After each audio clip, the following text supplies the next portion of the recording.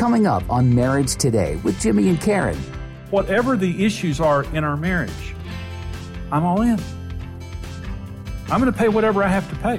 I came in to this marriage saying for better, for worse. I came into this marriage saying in sickness and in health.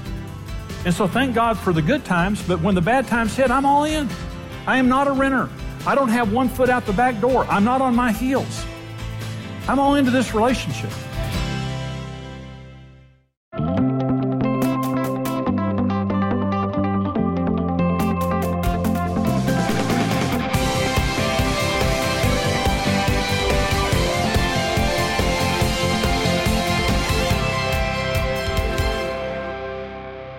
Marriage is a covenant. And the word covenant means to cut. You don't make a covenant, you cut a covenant. And every time in the Bible when a covenant is made, there's blood. Adam and Eve had a marriage covenant. Adam got cut. That Jesus said, this is the new covenant in my blood. Okay, so a covenant means a sacrificial, permanent relationship. A sacrificial, this is going to require sacrifice, permanent relationship. Well, did you know that the wedding vows that most of us take are covenant vows? Whether we realize it or not, here's what he said, for better or worse, for richer or poor, in sickness and in health. You know why we say those vows? Because we're making a sacrificial covenant relationship. Okay. Marriage means there's going to be sacrifice involved in this. And when poor comes, when sickness comes, when bad times hit, I'm all in from the very beginning. My expectation from the very beginning is this was a sacrificial relationship that was a lifelong relationship. And I've got my sleeves rolled up. Let me say this. We've turned marriage from a covenant into a contract. A covenant relationship is sacrificial. A covenant relationship is I surrender my rights and I assume responsibilities. A contract, I protect my rights and I limit my responsibilities. So in our culture, we have turned marriage from a covenant into a contract, and it's absolutely pathetic. It just simply doesn't work like that. It's going to require sacrifice. So here are three unchangeable realities of marriage. This is just absolutely true related to marriage. We all have hurts from our past, quirks in our personalities, and ignorance concerning the opposite sex that only marriage will cure, and it will take years for the process to be completed. And now, again, pre-marriage counseling helps tremendously.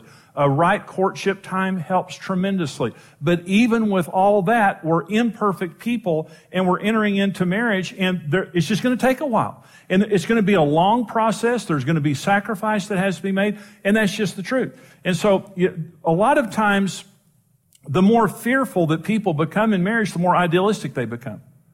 And I see women sometimes, they're not just looking for a husband, they're looking for Jesus Jr. You know, it's like, I want the perfect man. Well, that perfect man is sitting in heaven. There's no perfect men down here. I see men that are looking for a spirit-filled Stepford wife. You know, they're looking for this just absolute perfect, I'm going to find the perfect person. No, you're really not. The right person, yes. You're going to find the right person. But that right person will be imperfect. And that's just, you just have to, get your brain on straight. So here's the issue. This is critical. When you do marriage properly, you heal each other.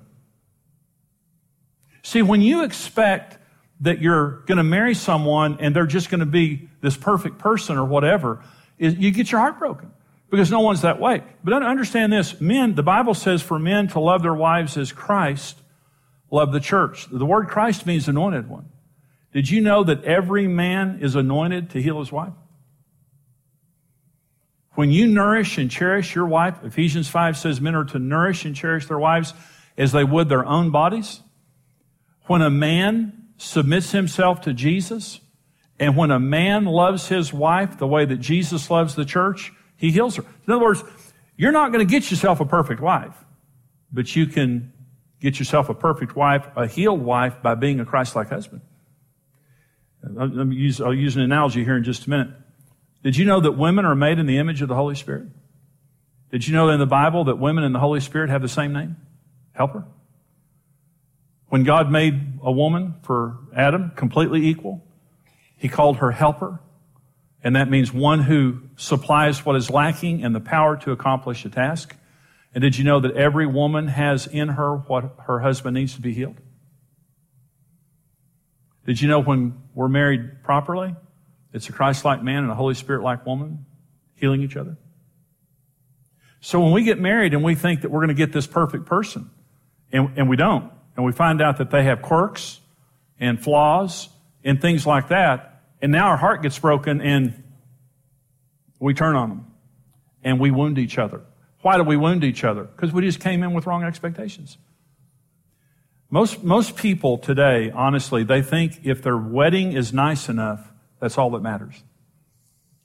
This is the truth now. Most people today getting married, they do very little pre-marriage preparation, but they just go nuts about the wedding. Destination wedding on a beach, whales, breaching, wild horses running, doves being released, a children's choir singing, all this just perfect wedding, and we're going to have this perfect wedding and then happily ever after. It's not really the way it works. The way it works. Weddings aren't emotional operating rooms that fix everything. They're the registration desk for the hospital. If you think it's bad before you get married, it'll be a lot worse afterwards. You're just signing up for the marriage hospital. Let me talk to you about a gardener versus a consumer mentality. A gardener goes out in the yard, and the gardener sees a tree, and the tree's not healthy.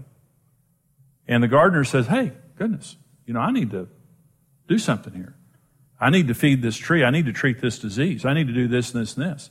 And the gardener says, I need to take responsibility for this tree. This is my tree. I need to take responsibility for it. A consumer goes out in the yard and sees the same tree and says, I'm going to go to the store that I bought this from and complain. I want a new tree. Let me ask you a question. In your marriage, are you a gardener or a consumer? When you see a problem in your spouse, do you take responsibility to do something about it and heal it? Or do you think about getting a new model? The way that we think about marriage sets us up for success or failure. And I'm saying, in your marriage, there are going to be times when your spouse is sick and they're suffering and there's nothing they can do about it. They need your help. And if you're a righteous husband, a Christ-like husband, and a Holy Spirit-like wife, you're going to see your spouse struggling, you're going to see your spouse suffering, and you're going to reach out and you're going to sacrifice yourself to help that person. If we're superficial and selfish, we're going to go and demand a better model. Well, what's wrong with you? You need to get your act together. And start looking around. And so, Karen and I, when we got married, I didn't know anything about marriage. I got married. I was very disappointed. I got my heart broken, and we were on the brink of divorce. And so, as I've done marriage counseling over the years, because of this issue of false expectation, I've thought about reality weddings, all these reality shows on TV. I've thought about reality weddings, but, and let me just kind of give you this suggestion. And I know y'all already married, a lot of you, some of you aren't, you might want to do this. But, I think at weddings there shouldn't be tuxedos and wedding gowns or really anything nice because I think it's false advertising. I think we're all too messed up for that. And I think probably what needs to happen at weddings is, first of all, you get counseling. You go to a counselor, but the counseling is not designed to fix you because you're too messed up for that. It's going to take way too long to fix you. And so the counseling is for the purpose of just basically seeing how messed up you are. And then you have to dress accordingly for your wedding. Okay. So, for example, at my reality wedding, the groom does not wear a tuxedo. He wears a military uniform, ripped up, bloodied up, all terrible because his family was an emotional train wreck. And all his family's messed up, he's messed up, she needs to know what she's getting into. So he's going to stand there during the wedding, all bloodied up, bandaged up with a military uniform. She's not going to wear a wedding gown, she's going to wear a hospital gown. And she's not going to have any flowers coming down, she's going to be pushing an IV coming down the middle aisle. Because her family was an emotional train wreck. They're both messed up. And so they're both going to stand there looking like that at the wedding. And all of his family, they're out there bloodied on the front row. All her family the same way because they're all messed up. And they need to know that. The pastor doesn't dress nice. He dresses as a terrorist and carries a rifle. And if anyone gets happy during the wedding, he fires a round just to shut everybody up. This is a serious event. And everybody needs to know the reality of what's going on. Now, I don't think anybody's going to do that. So I've got a second option here. These are my reality vows, and I offer these to everybody getting married. These are my reality vows that I think every couple should say at their wedding. I do solemnly swear to take you as my lifelong patient, to bandage and to medicate you as long as we both shall live. I will love you for richer or poor, for better or worse, in sickness because you're one sick puppy. And I don't see you getting well anytime soon, though I'm hoping for some improvements today. I realize that the pretty clothes you're wearing here on our wedding day are rented and will be returned. You will probably never look this good again. That's why we're taking so many pictures to preserve this rare moment. I also understand that reality is waiting for me at our hotel room, where tomorrow your morning breath will announce the dawn of our lifelong journey together, and the harsh morning light will reveal the real you. In spite of all of this, I love you with all of my heart and wholly commit myself to this marriage until death do us part. So help me God, because I'll need all the help I can get. Those are my reality vows. I offer those to y'all. But see, disappointment's the number one reason for divorce. Is Jesus, I love Jesus. I just love the way that Jesus does things. Day one, he walks up and says, here's the deal, you want in? This is going to require sacrifice. This is going to require you making some hard decisions. Are you in? I want you to be in, but I don't want you to come in with your brain all wrong. I love Jesus, but I hate the devil. I hate the devil. I hate the way he sets everything up for failure. Everything is so pie in the sky. Everything is so idealistic. It has to fail. It has to fail. And so I'm obviously joking about my reality weddings here, but I'm saying this, it's better than what's going on right now. With people dressing up and acting as though everything's fine and everything's beautiful and they're all prepared for marriage when they're not. And it's not going to work. It's not going to last. Here's the second unchangeable reality of marriage. Without an understanding of reality and a strong commitment to the marriage, every significant problem threatens the marriage. When you get married and bad things begin to happen and you begin to get disappointed, you get on your heels. When you enter into marriage with a sacrificial covenant mentality, there's no question I'm staying. There's no question that I'm going to fix. Whatever the issues are in our marriage, I'm all in. I'm going to pay whatever I have to pay. I came in to this marriage saying for better, for worse. I came into this marriage saying in sickness and in health. And so thank God for the good times, but when the bad times hit, I'm all in. I am not a renter. I don't have one foot out the back door. I'm not on my heels. I'm all into this relationship. I'll do whatever it takes. University of Chicago, Linda Waite, did a survey, and she wrote a book called The Case for Marriage. It's a wonderful book. But she surveyed a group of very unhappy couples. And these were people that were just basically miserable in their marriages. 5 years later, 85% of the couples who were very unhappy described their marriage as very happy. And in describing the commonality of what those couples had in common, she said a couple of things. One is they had a strong work ethic. In other words, they didn't mind working. They knew they had problems, but they had a strong work ethic. The second thing is their friends did not value divorce. The worst thing in the world to have in your life when you're having struggles in your marriage is someone at work trying to talk you into going to a strip bar or happy hour. And getting offended at your spouse and trying to talk you into doing bad things. You need godly friends in bad times that try to talk you through it. 85%. See, what the devil loves photographic thinking. And photographic thinking is when you're going through hard times, he comes and takes a snapshot and says, welcome to the future. They'll never change. You're trapped in a bad marriage. It'll never change. You need to get out. You need to find somebody else. That's photographic thinking. But that's not the way God thinks. God thinks prophetically. And God comes to us and gives us hope and tells us, if you'll believe, I'll do a miracle in your marriage. If you'll be my partner, if you'll roll your sleeves up, we'll defeat this enemy. We'll do this. And covenant relationship is a relationship that's willing to do anything. You come into covenant knowing this is going to cost my life. This is going to cost me everything. This is covenant. There's blood here. And when God created marriage, God could have created Eve out of the dust just like he did Adam. But that wouldn't have been a covenant because there's no blood. But he cut Adam. And marriage is a sacrificial, permanent relationship that God only blesses when it's a covenant. It means sacrifice. That's why Jesus turned to the people and told them, this is going to be a sacrifice. This is not going to be a walk in the park. But it's worth it. Here's the third unchangeable reality of marriage. Satan hates marriage, and every couple will come under spiritual attack. We must fight for our marriage against the true enemy and not our spouse if we're going to survive and succeed. Here's the good news. God has a plan for your life and your marriage. Here's the bad news. So does Satan. The devil's the accuser of the brethren. And he hates marriage because marriage is the image of God. He hates marriage because it's the most sacred institution on earth. God created marriage in Genesis chapter 1. It is the first institution he ever created, and it's the foundation for every other institution on earth. And he's a strategist. He understands if he can destroy marriage, he can destroy all of society. He hates your marriage. He hates what your marriage represents.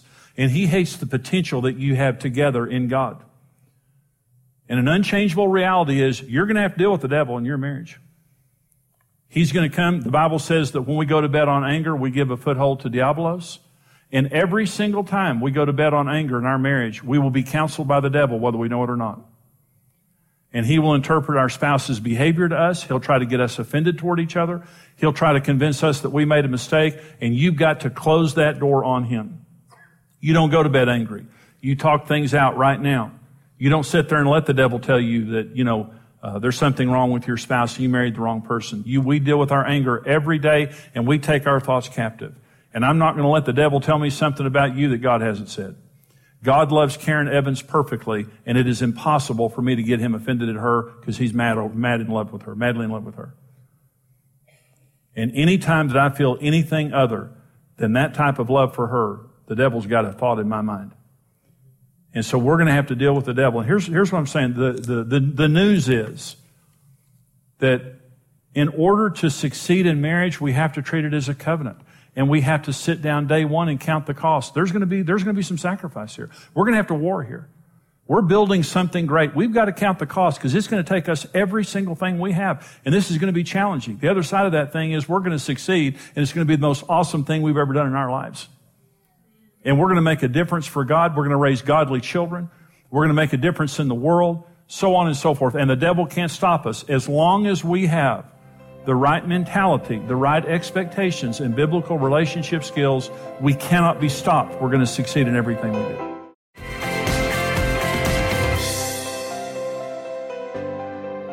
Now, this program is on the secret to building a lasting marriage. And this is, a lot of people are very concerned, that if they get married, that it won't last. Whether they're married or whether they're single and they fear getting married.